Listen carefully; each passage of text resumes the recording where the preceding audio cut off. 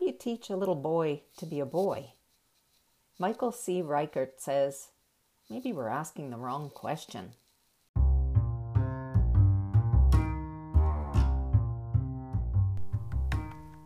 Welcome. I'm Tracy, the host of the Essential Stepmom podcast, your source for information and inspiration about the womanly art of raising someone else's kids. There's a lot of material here for the dads too, because nobody talks to them about this stuff much, and it's about time that changed. There's nothing about making a stepfamily work that comes naturally. It happens as a result of effort and actual skills that you learn and practice, like tennis or chess. My approach to all of this is a bit, unconventional. I like to live outside the box, and if that describes you too, I think we're going to be friends. Let me hear from you. My super private mailbox is info@essentialstepmom.com, and I'm always up for a chat. Let me welcome you once again. Thank you so much for being here. I'm glad to be with you, Tracy, and glad to talk to your stepdads, I think, right? No, it's to dads. We're talking to dads.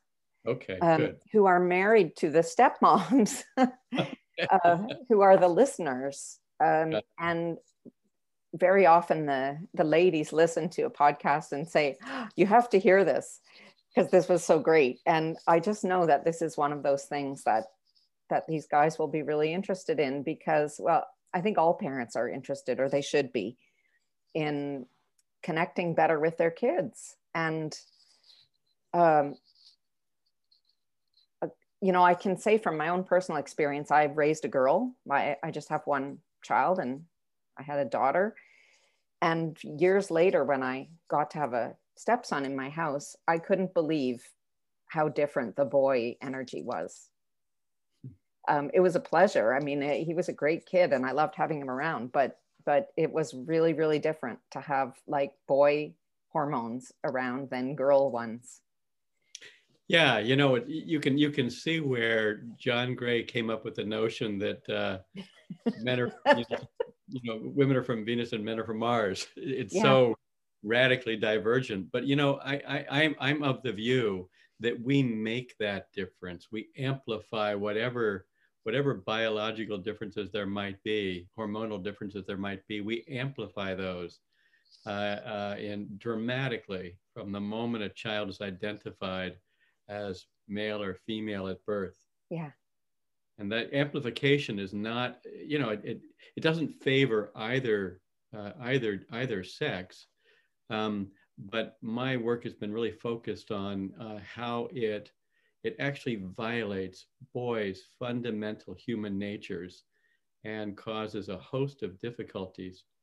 You probably noticed in the book that you read that I say that, among the different routine losses and casualties of boyhood, males predominate on the 15 leading causes of premature mortality. Wow. That's not hormonal. No. There's a whole way that we treat boys and train boys to regard themselves that leads to higher rates of risk taking and accidents and suicides. Oh. I'm sorry, I'm going on. No, please. I do go on, but one of the interesting bits of research that confirms my perspective that experience trumps biology in terms of the outcomes of boyhood. We find that research that follows groups of 19 to 29-year-olds and correlates the degree to which they conform to traditional masculine norms, correlates that finding with other significant outcomes, including having suicidal thoughts.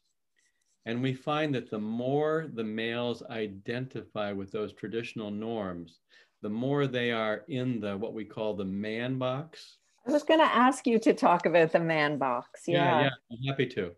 the more that those males are confined by a set of traditional norms that essentially say this is how you have to behave in order to be regarded as a male. The more those young men conform to those norms, the more unhappy they are. Wow. The higher the rates of depression, the higher the rates of anxiety, the more they're likely to both bully and be bullied, the more likely they are to harass sexually, and the more likely they are to have suicidal thoughts. Wow. Wow. We don't live well in a confined environment. No, and it starts so early. I think you have a story in your book about experiments that were done, sort of handing a tiny baby to a caregiver for a moment or two, and how a caregiver will treat a baby if they think it's a boy or a girl. Yeah, that's crazy. Yeah. A very, very well-known U.S. psychologist, William Pollack, talks about the quote-unquote traumatic abrogation of boys' holding environments, which is fancy clinical language for essentially the abandonment of boys. Oh, wow. We communicate to both fathers and mothers that the important work of raising a boy is to teach him how to be a quote unquote boy. Mm. And the researchers that have studied becoming a boy find that there's a host of challenges that result from that training. A friend of mine, a wonderful psychologist at Stanford University, Judy Chu, wrote her doctoral dissertation on a 2-year immersion study with a group of 4-year-old boys at a school outside of Boston. Oh, wow. She followed those boys for 2 years, a fly on the wall, interviewing the boys, interviewing their parents, their teachers, and just observing them. And what she wrote about, what she found was this very, very sobering outcome, that from the time that they were 4 years old, when they were direct, they were authentic, they were articulate, they were emotionally present, from that point at age 4 to age 6, they changed. And they changed in dramatic ways, unhappy ways, compromising with the masculine norms that were communicated to them from everybody, from their teachers. That really resonates with me and with my experience of just boys that have been in my family, in my practice as a natural health practitioner. That's such a tender time between 4 and 6. Yeah, that's what the psychologist Carol Gilligan has been talking about for decades, that the crisis that happens in male development happens early, where for girls, it's more likely to happen in early adolescence. Yeah. For boys, and this was really Judy Chu was Carol Gilligan's student and set out. Okay. She set out to study this, that age. And what she found was, in her words, they traveled from being present to pretending by way of posturing. They learned the rules for how to present themselves as males at such a tender age. Wow. And the cost of it was that they became less exuberant, she wrote, less authentic, more given to kind of posing. The way they dressed, the way they talked, the toys they played with, who they played with, all of that changed over the course of those 2 years. Wow. Wow. So maybe you can answer this question. Is there a way that boys typically ask for affection? I have a very vivid living example in my family. I have a 4-year-old grandson, and I've been with him essentially for minutes after he was born, and so his birth coincided with my beginning to write the book that you read, How to Raise a Boy. So I think I kind of came to the relationship with him with really, really wide open eyes, paying a lot of attention to what he might teach me. And, Tracy, the thing that was so overwhelmingly evident was how this human being, this fresh, new human child, had, represented an expertise in claiming affection, claiming connection. Yeah. When I would hold him initially, his eyes, these wide open, big blue eyes, would just almost fathom me. They would take me in. They would absorb me. Just trying to sense, who is this person? And then a few months later, when he began to smile, when he would see me, a smile of recognition, I felt myself being seized and brought in. Yeah. When he, a few months later, began to be able to walk, and I would come to their home to visit for dinner, he would come running out of nowhere and jump into my arms. Yeah. And just hug me and hold me. And the same observation about myself. I was being claimed. Yeah. I was his. And he was making sure I knew, and that any resistance I might have or any confusion I might have was going to be completely, steamrollered by this completely enthusiastic expert in building connection. So to your question about, how do boys seek affection?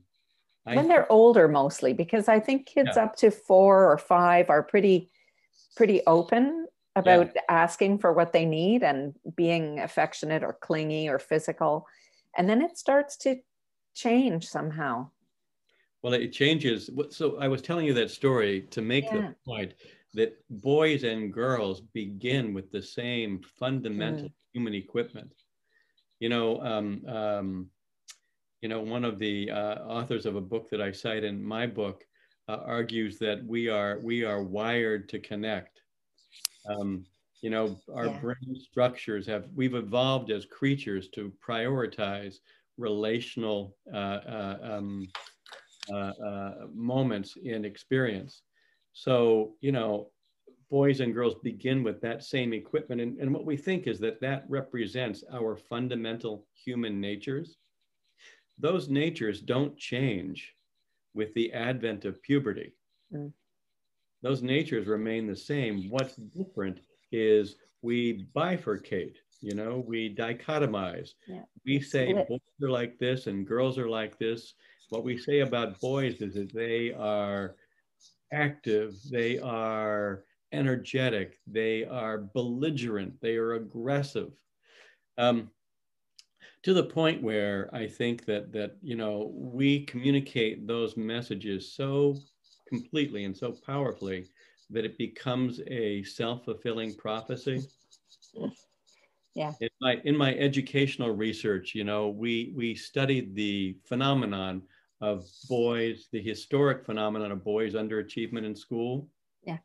And we went about it by studying what was working in schools, 18 schools, including schools in Canada, outside of Toronto, schools in England, South Africa, US, Australia, New Zealand. And we asked teachers and boys, 1,000 teachers of grades 6 through 12, and 1,500 boys. We asked, what's working? And the adolescent males and their teachers told us stories, lots and lots of overlaps in these narratives. And we were able to deduce several overarching themes. But the third theme, the one that we were totally unprepared for, came not from the teachers at all. And the two of us researchers, between us, we had 50 years of experience working with boys in schools. We were completely unprepared for how clearly the adolescent boys said, what matters to us, what enables us to learn, is the quality of our connection with our teachers and coaches. Yeah. You'd think it would be obvious, and it just isn't. But we're talking 1,000 teachers that are in the trenches with their students, year after year after year, and still all of us were befogged by stereotypes about boys as being arelational, non-relational. We didn't, we thought boys are more independent. Boys don't need relationship. Boys are going to do their own thing. And in fact, just the opposite is true. What's make or break for a boy in a classroom or on an athletic team is the quality of the connection that they feel with the teacher or coach. And I think that it's clear that that's the same is true in the family.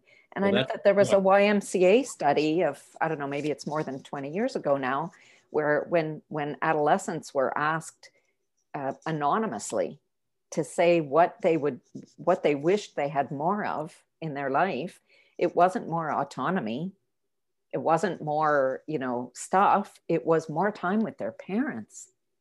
And not just, and time, but connection. Not time, but to actually experience your parent paying attention to you, noticing who you are. I give a lot of talks to parents, and I end up talking about strategies to actually enhance connection. And I begin with the most basic strategy, which is what I call deep listening. Yes. And I begin by asking the audience, okay, so how many minutes today did you spend actually listening to your son? I don't mean schlepping them here or there, organizing them, scolding them, directing them, hurrying them up or slowing them down, feeding them or whatever. I mean, actually allowing your mind to still and to focus your attention on your son and actually try to find in your heart the place where you were delighted in him so that he can actually see you in your eyes, grasping him, and not just grasping him, but actually registering that he's a delight in your life, that you're not worried about him, irritated by him, put out by him. That those things might be true situationally, but the more basic reality is this boy makes me happy. And I what I find when I ask that question is that, there's a lot of sheepish looks and some measure of disappointment and shame. And the truth is that most of us in our very, very busy lives don't carve out time to do just that, to actually focus our attention on our sons and allow our worries or our irritations to kind of recede and just be with them in that way. What a great idea. I noticed with pleasure that you refer to Special Time and Patty Wiffler's work. And that's something that's so important to me and the work that I do with parents and families. Just say a little bit about what you think about that stuff, how you apply it in your work. Do you know Patty's work? I do. Yeah. Patty's an old dear friend. We go back decades. Oh, how wonderful. And in fact, when I was raising my son, Patty was really helpful to me in grasping, helping me unlearn sort of biases that I had and notice what was most important. So, Patty and the folks that she worked with going back a long time ago, believe that what we don't need is more command and control parenting. And I say that in the context of raising boys, because I think that many folks believe that you have to be heavy-handed and dominate boys. You have to provide heavy doses of structure and direction, or the boy is likely to kind of test limits, act out, and go crazy. And as you probably know from reading the book, I will talk about setting limits with boys. Yeah. But it's a very different model from Patty's work about how to set limits and what the point of the limit is. And the command and control notion, actually, I think, misrepresents the point, which isn't to force boys to conform to family schedules or family norms.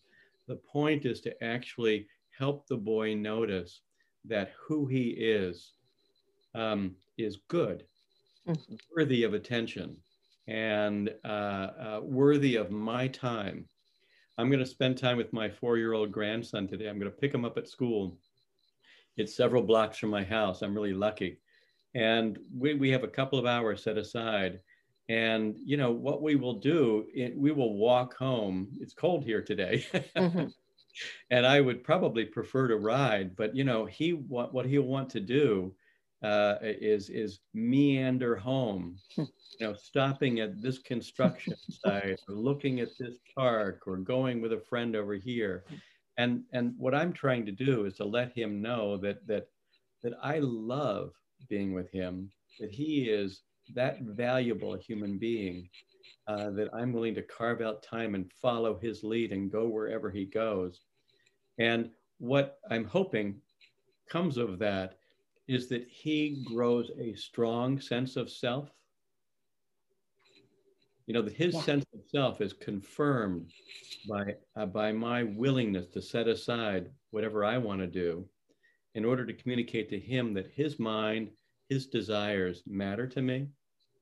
And, you know, if he has a strong sense of self, going back to Carol Gilligan's work, he's in a better position to resist the cultural norms that would pull him away from connection and pull him toward more traditional norms that are actually not going to be very healthy for him. Yeah. He'll be able to say to that peer group, no, I don't want to do that. I'm not that kind of, I'm this kind of person. And that's what we want. Exactly. I think every parent is anxious to help their kid learn how to resist those, you know, unhealthy peer pressures, but then we don't act in a way to move them along that road towards that outcome. Yeah, I think many, you know, both educators where I spend a portion of my career and parents, you know, think that the thing that will do the trick is to tell boys, no, don't do this, don't do this.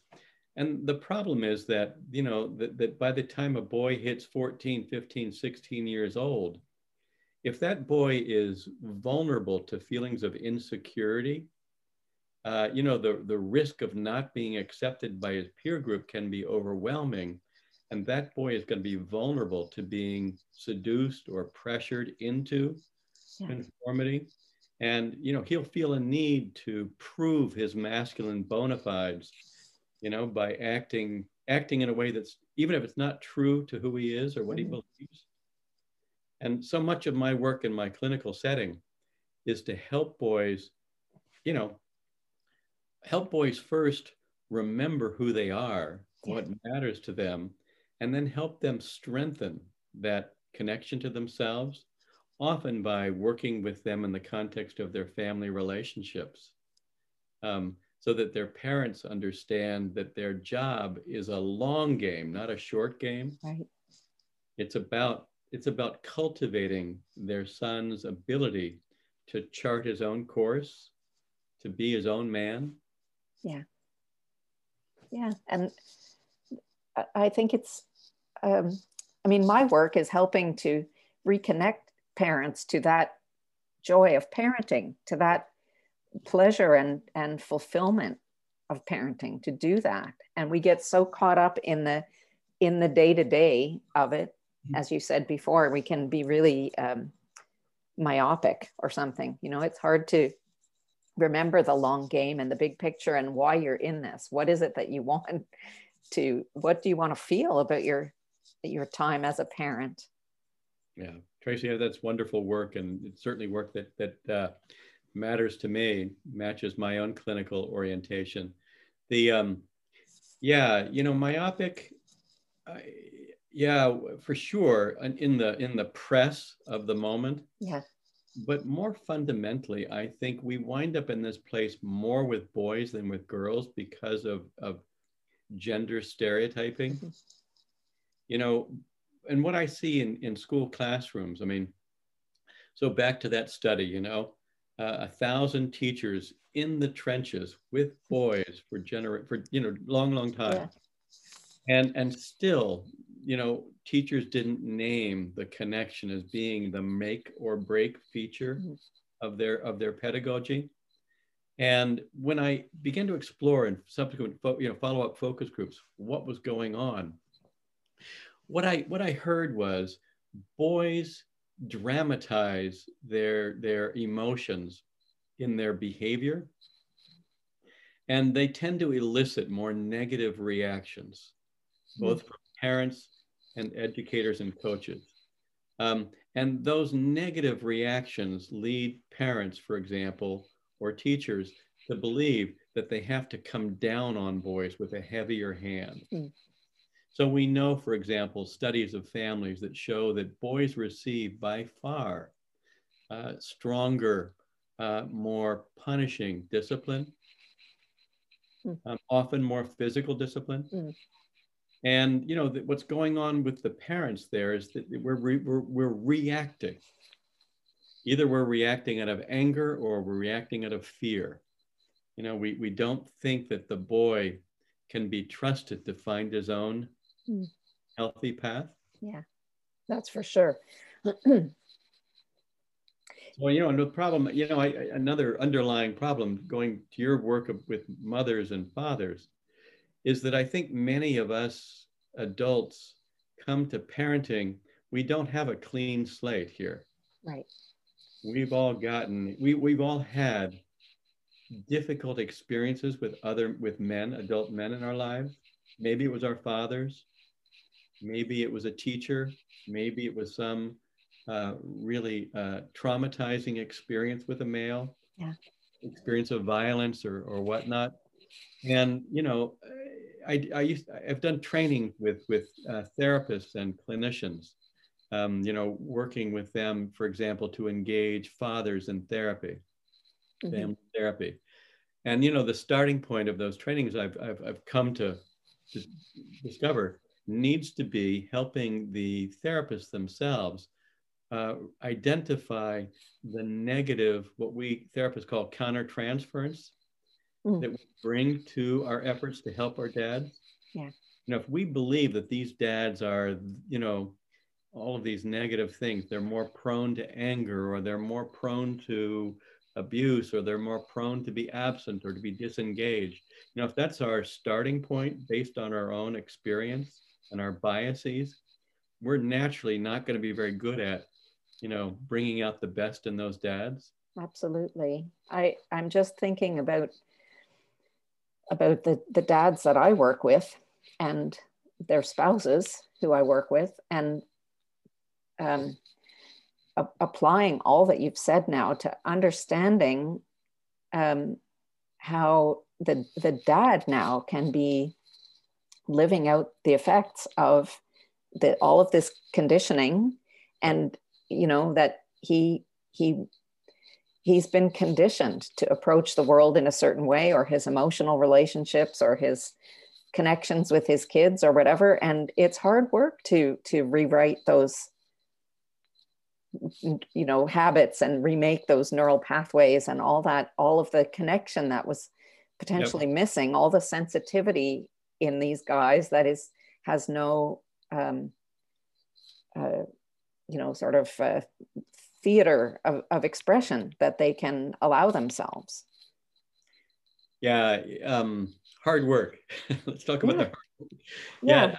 Dan Siegel and Mary Hartzell in their book, Parenting from the Inside Out, talk about the high road and the low road. Yeah. And I think it's important to acknowledge that, just as you said, for many of us, when we get with a child, if we want to avoid merely reproducing from one generation's bad experience to the next, if we want to avoid passing along the mistakes of the previous generation, we actually have to be willing to look at where we get kicked out of our forebrain into our more basic reptilian brain. Yeah.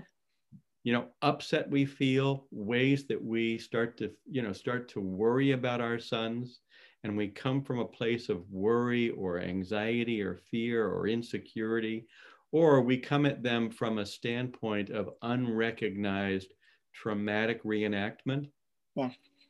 When we come from those more basic parts of our brain, we're not really being with our sons at all. We're projecting onto this canvas of our boys, a set of primitive emotions that if we don't process, we're just going to reproduce. Yeah. So I think for many, many dads, we carry the social message, the social conditioning, that it's our jobs to prepare our sons for a fierce, tough, competitive Darwinian world. Yeah. We have to toughen them up. Yeah. And, the research about strength is just opposite that. You don't train a boy to be tough by being harsh towards him. You train him to be tough by helping him hold on to himself. Yeah. So what I say in my writing is that if we want our sons to hold on to themselves, we have to hold on to them ourselves. So true. So true.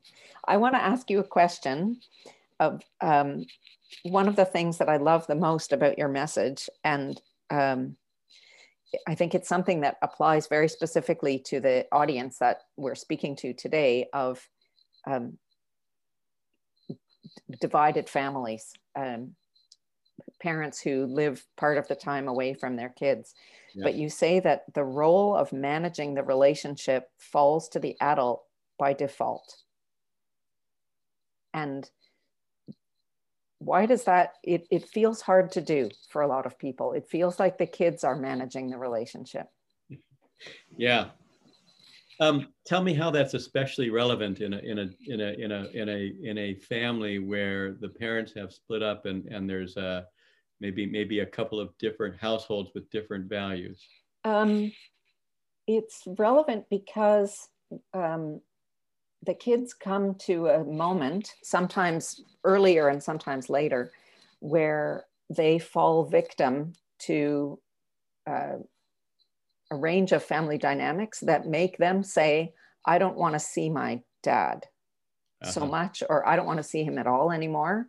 Yeah. And that becomes very hard to manage for the parent, who not only just feels rejected and all the emotions that go along with that, but who can't figure out what's my next move. How do I bring this back? And very often they feel that it's respectful of what the child wants. They want to demonstrate that they hear what the kid is saying and they want to respect it.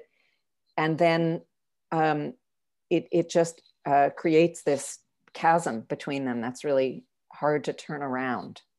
So it's like they feel that maybe they have to, or there's a lot of pressure, of course, from, let's say, mom in this particular dynamic, who is taking advantage of this, maybe just a developmental moment where the children are naturally expressing a desire to separate from their parents in a certain way, but that it creates this situation where the child becomes, in a way, in control, or it's a feeling like that. No, and I think often, unfortunately, it does. It in a kind of a tragic way, we family systems can come to be dominated by children.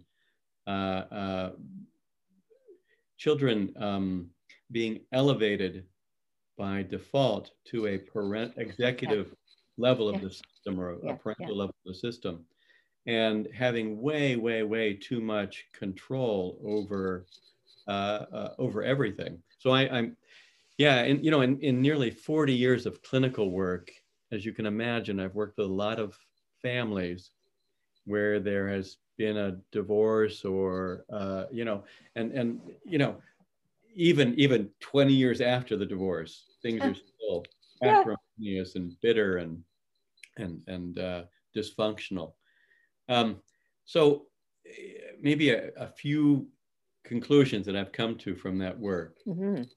The first is that, I've learned as a therapist to be very, very powerful in taking hold of both parents and essentially saying, you may have decided that your relationship, your intimate relationship wasn't working, wasn't good for you. That's fine. That's probably the right thing to have done under the circumstances. But you continue to share our relationship as co-parents, and you will until the end of your days. And if you want your children to function successfully, you're going to have to figure out how to cooperate as co-parents. For the sake of the child, don't put your child in a loyalty conflict where consciously or unconsciously, you are essentially communicating to him that he can't have both of you and that he has to choose, because that tears him up and it diminishes the resource that he has available to strengthen himself and to resist the temptations of the world. Your child, your son, let's say, needs both of you, at least both of you. and your ability to cooperate in even the most basic ways means that you have to communicate to your son that you want him to have an excellent relationship with his mother or his father, as well as with you. You don't have to do more than that, and you don't have to go along with everything your parenting partner, is in favor of. But when there are real difficult conflicts, I recommend you get with a therapist or a coach, and you work those conflicts out with each other. You find the common ground for the sake of your child, so that you don't put him in those binds. I'm curious to know, how do you find that you're able to bring both parents on board, where one parent is quite happy with the status quo actually, and doesn't recognize that there's a problem, doesn't see that it's a problem, that the child doesn't want to have this relationship right now, that's okay for them? Yeah, and that parent might even believe, that there are good reasons that the child doesn't have a relationship that align with, say, if it were the mother, align with her experience of the father. Exactly. Yeah. And there's often some legitimacy in those kinds of beliefs.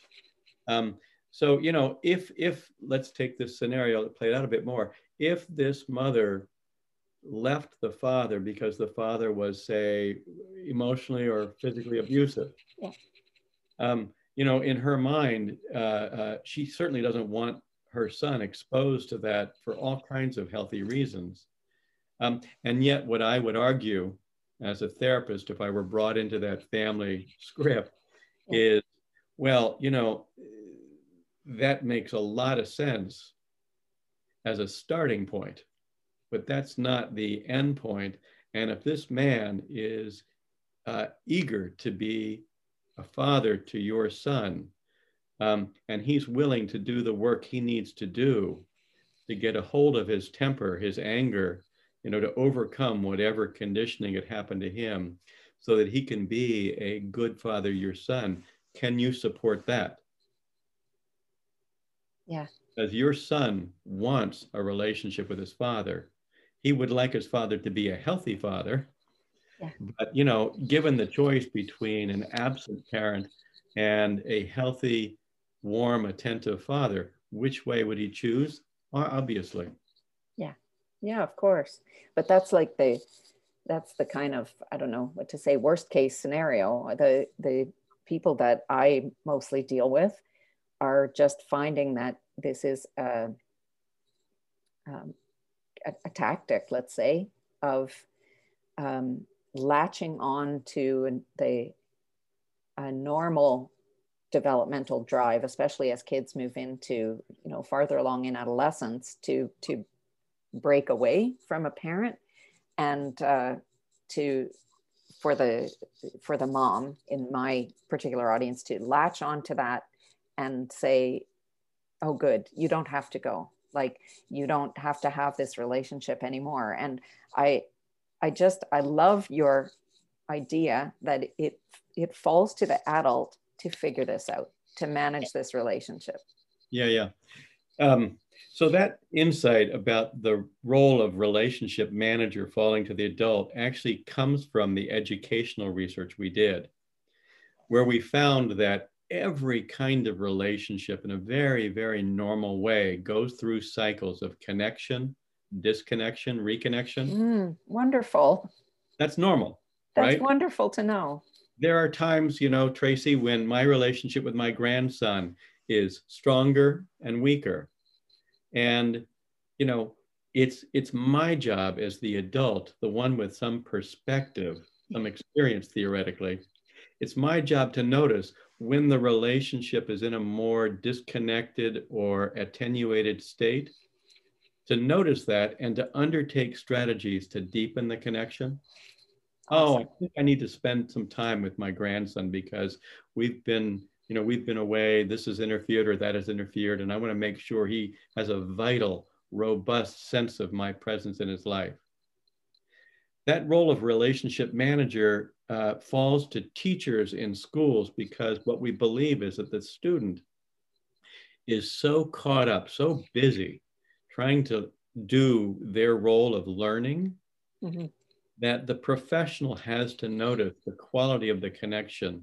And if there's been a breakdown, sometimes the breakdown is quiet, sometimes the breakdown is noisy, but in either case, it's the teacher's job, the professional job, in the context of relational pedagogy, to undertake the work of strengthening or rebuilding or repairing the connection. So the same is true of parents. It's natural that your 12-year-old stepson is going to cycle through periods when he's more and less connected to you. It's your job to observe, to notice. Right now, he seems rather distant from me.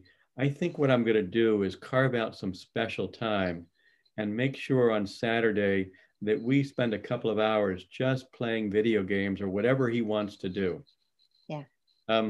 And the whole point there, it's strategic. We're simply, the point is not the video games or the kicking the soccer ball around or going to the ice, the ice hockey rink. The point is that he has a sense of you in his life in an ongoing, generous way, that he can remember he's not alone, that you are a resource that he can tap as needed. He may not tap it in that moment of special time, but that's capital in the bank. You've made an investment. You've made a deposit. Yeah. He will turn to you. That's our hope. He will turn to you. He will draw upon that capital when he feels a deficit. Yeah. That's a great way of putting it. And I just this whole idea of summoning delight, summoning that feeling of delight in your kids. It's a lovely way of putting it, and it's a lovely message. Many parents can feel powerless in relation to their adolescent son. So many parents I work with in my clinical practice come to me and they say, he just doesn't, he closes the door, he's on video games all the time, or he's on his social media, he's out with his friends. He doesn't seem to, I don't even know who he is anymore. I don't know what he's into. And I always say, that's an outcome. That's not natural to your son. It's certainly not natural to adolescents. There might be a lot of peer pressure, bearing down on your son, saying to him, don't be a mama's boy, hang out with us, we're where the action is. But more fundamentally, what human being, what boy wouldn't want to be with his mom and experience his mom's delight in him? I mean, that's the sunlight that helps a child grow. Absolutely. And we're the ones that we're the ones that radiate that. That's ours to give. So what I say to parents that feel alienated or estranged is, well, you've got something going for you. Yeah. You know, you've got something really basic, which is that your son needs you. Mm. He may not remember it. He may not know it. There might be barriers in the way of his accessing it. But in the most fundamental way, you've got something that he needs. And if you can find a way to deliver it patiently, generously, warmly, over time, he will turn towards you the way a plant turns toward light. I'm confident in it. Oh, me too. I know it. Please tell my listeners where they can find you. Well, I have a website, michaelcreichert.com, and there's a lot of my writing, interviews, podcast interviews listed there. There's also a description of talks I give. I come to talk, in these days I come virtually, give talks. And my book, How to Raise a Boy, is available at Random House Penguin. And it's wonderful. And I'm going to put all those links in the show notes so people can find them more easily. Thank you. Thank you so much for being here. I really appreciate it. Well, it was fun talking with you. I hope that addressed some of the questions your audience would have. Absolutely. Thanks again so much. Thank you, Tracy. Okay. Bye. Bye-bye. We say boys are like this and girls are like that. And we communicate those messages so well, it becomes a self-fulfilling prophecy. That's what my guest, Michael Reichert, says about how we unconsciously direct the emotional and behavioral development of our sons and daughters. He also reveals the one thing he didn't see coming in his research with thousands of teachers and students about what makes boys learn better. And it surprised the teachers too. Here's my conversation with the author of How to Raise a Boy, The Power of Connection to Build Good Men, Michael C. Reichert. Okay, he got it wrong and said stepdads instead of dads, but we'll give him a pass on that. I want to recommend his lovely book to anyone who wants to think in a new way about creating a generation of dads who don't default to shutting down as a response to tough emotions, who don't have way higher suicide rates when their families fall apart than the moms do, who don't fall victim to stress-related disease at such an alarming rate because they hold so much inside. We could stop ourselves from turning those 4 to 6-year-old boys away from sensitivity toward toughness. And what will the world look like when men allow themselves to cry without shame? I'll link to where you can find How to Raise a Boy, The Power of Connection to Build Good Men in the show notes.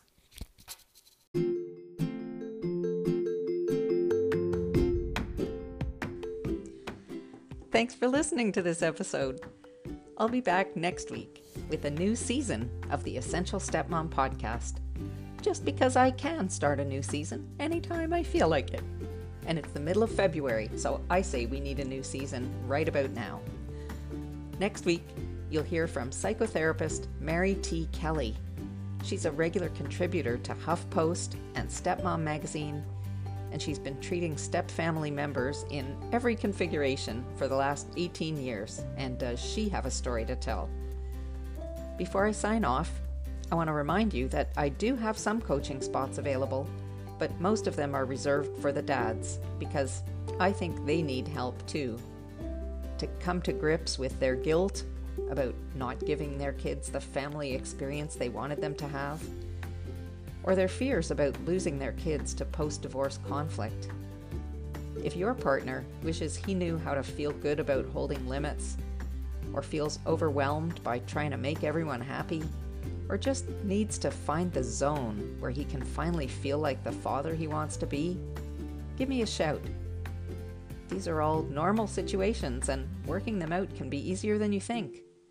Go to bit.ly/calltracy and set an appointment for a phone call. No strings attached. I'll describe my coaching program and you can see if it feels like a good fit. That's bit.ly/calltracy. All capital letters, no E in Tracy. I'll put the link in the show notes too. See you next week.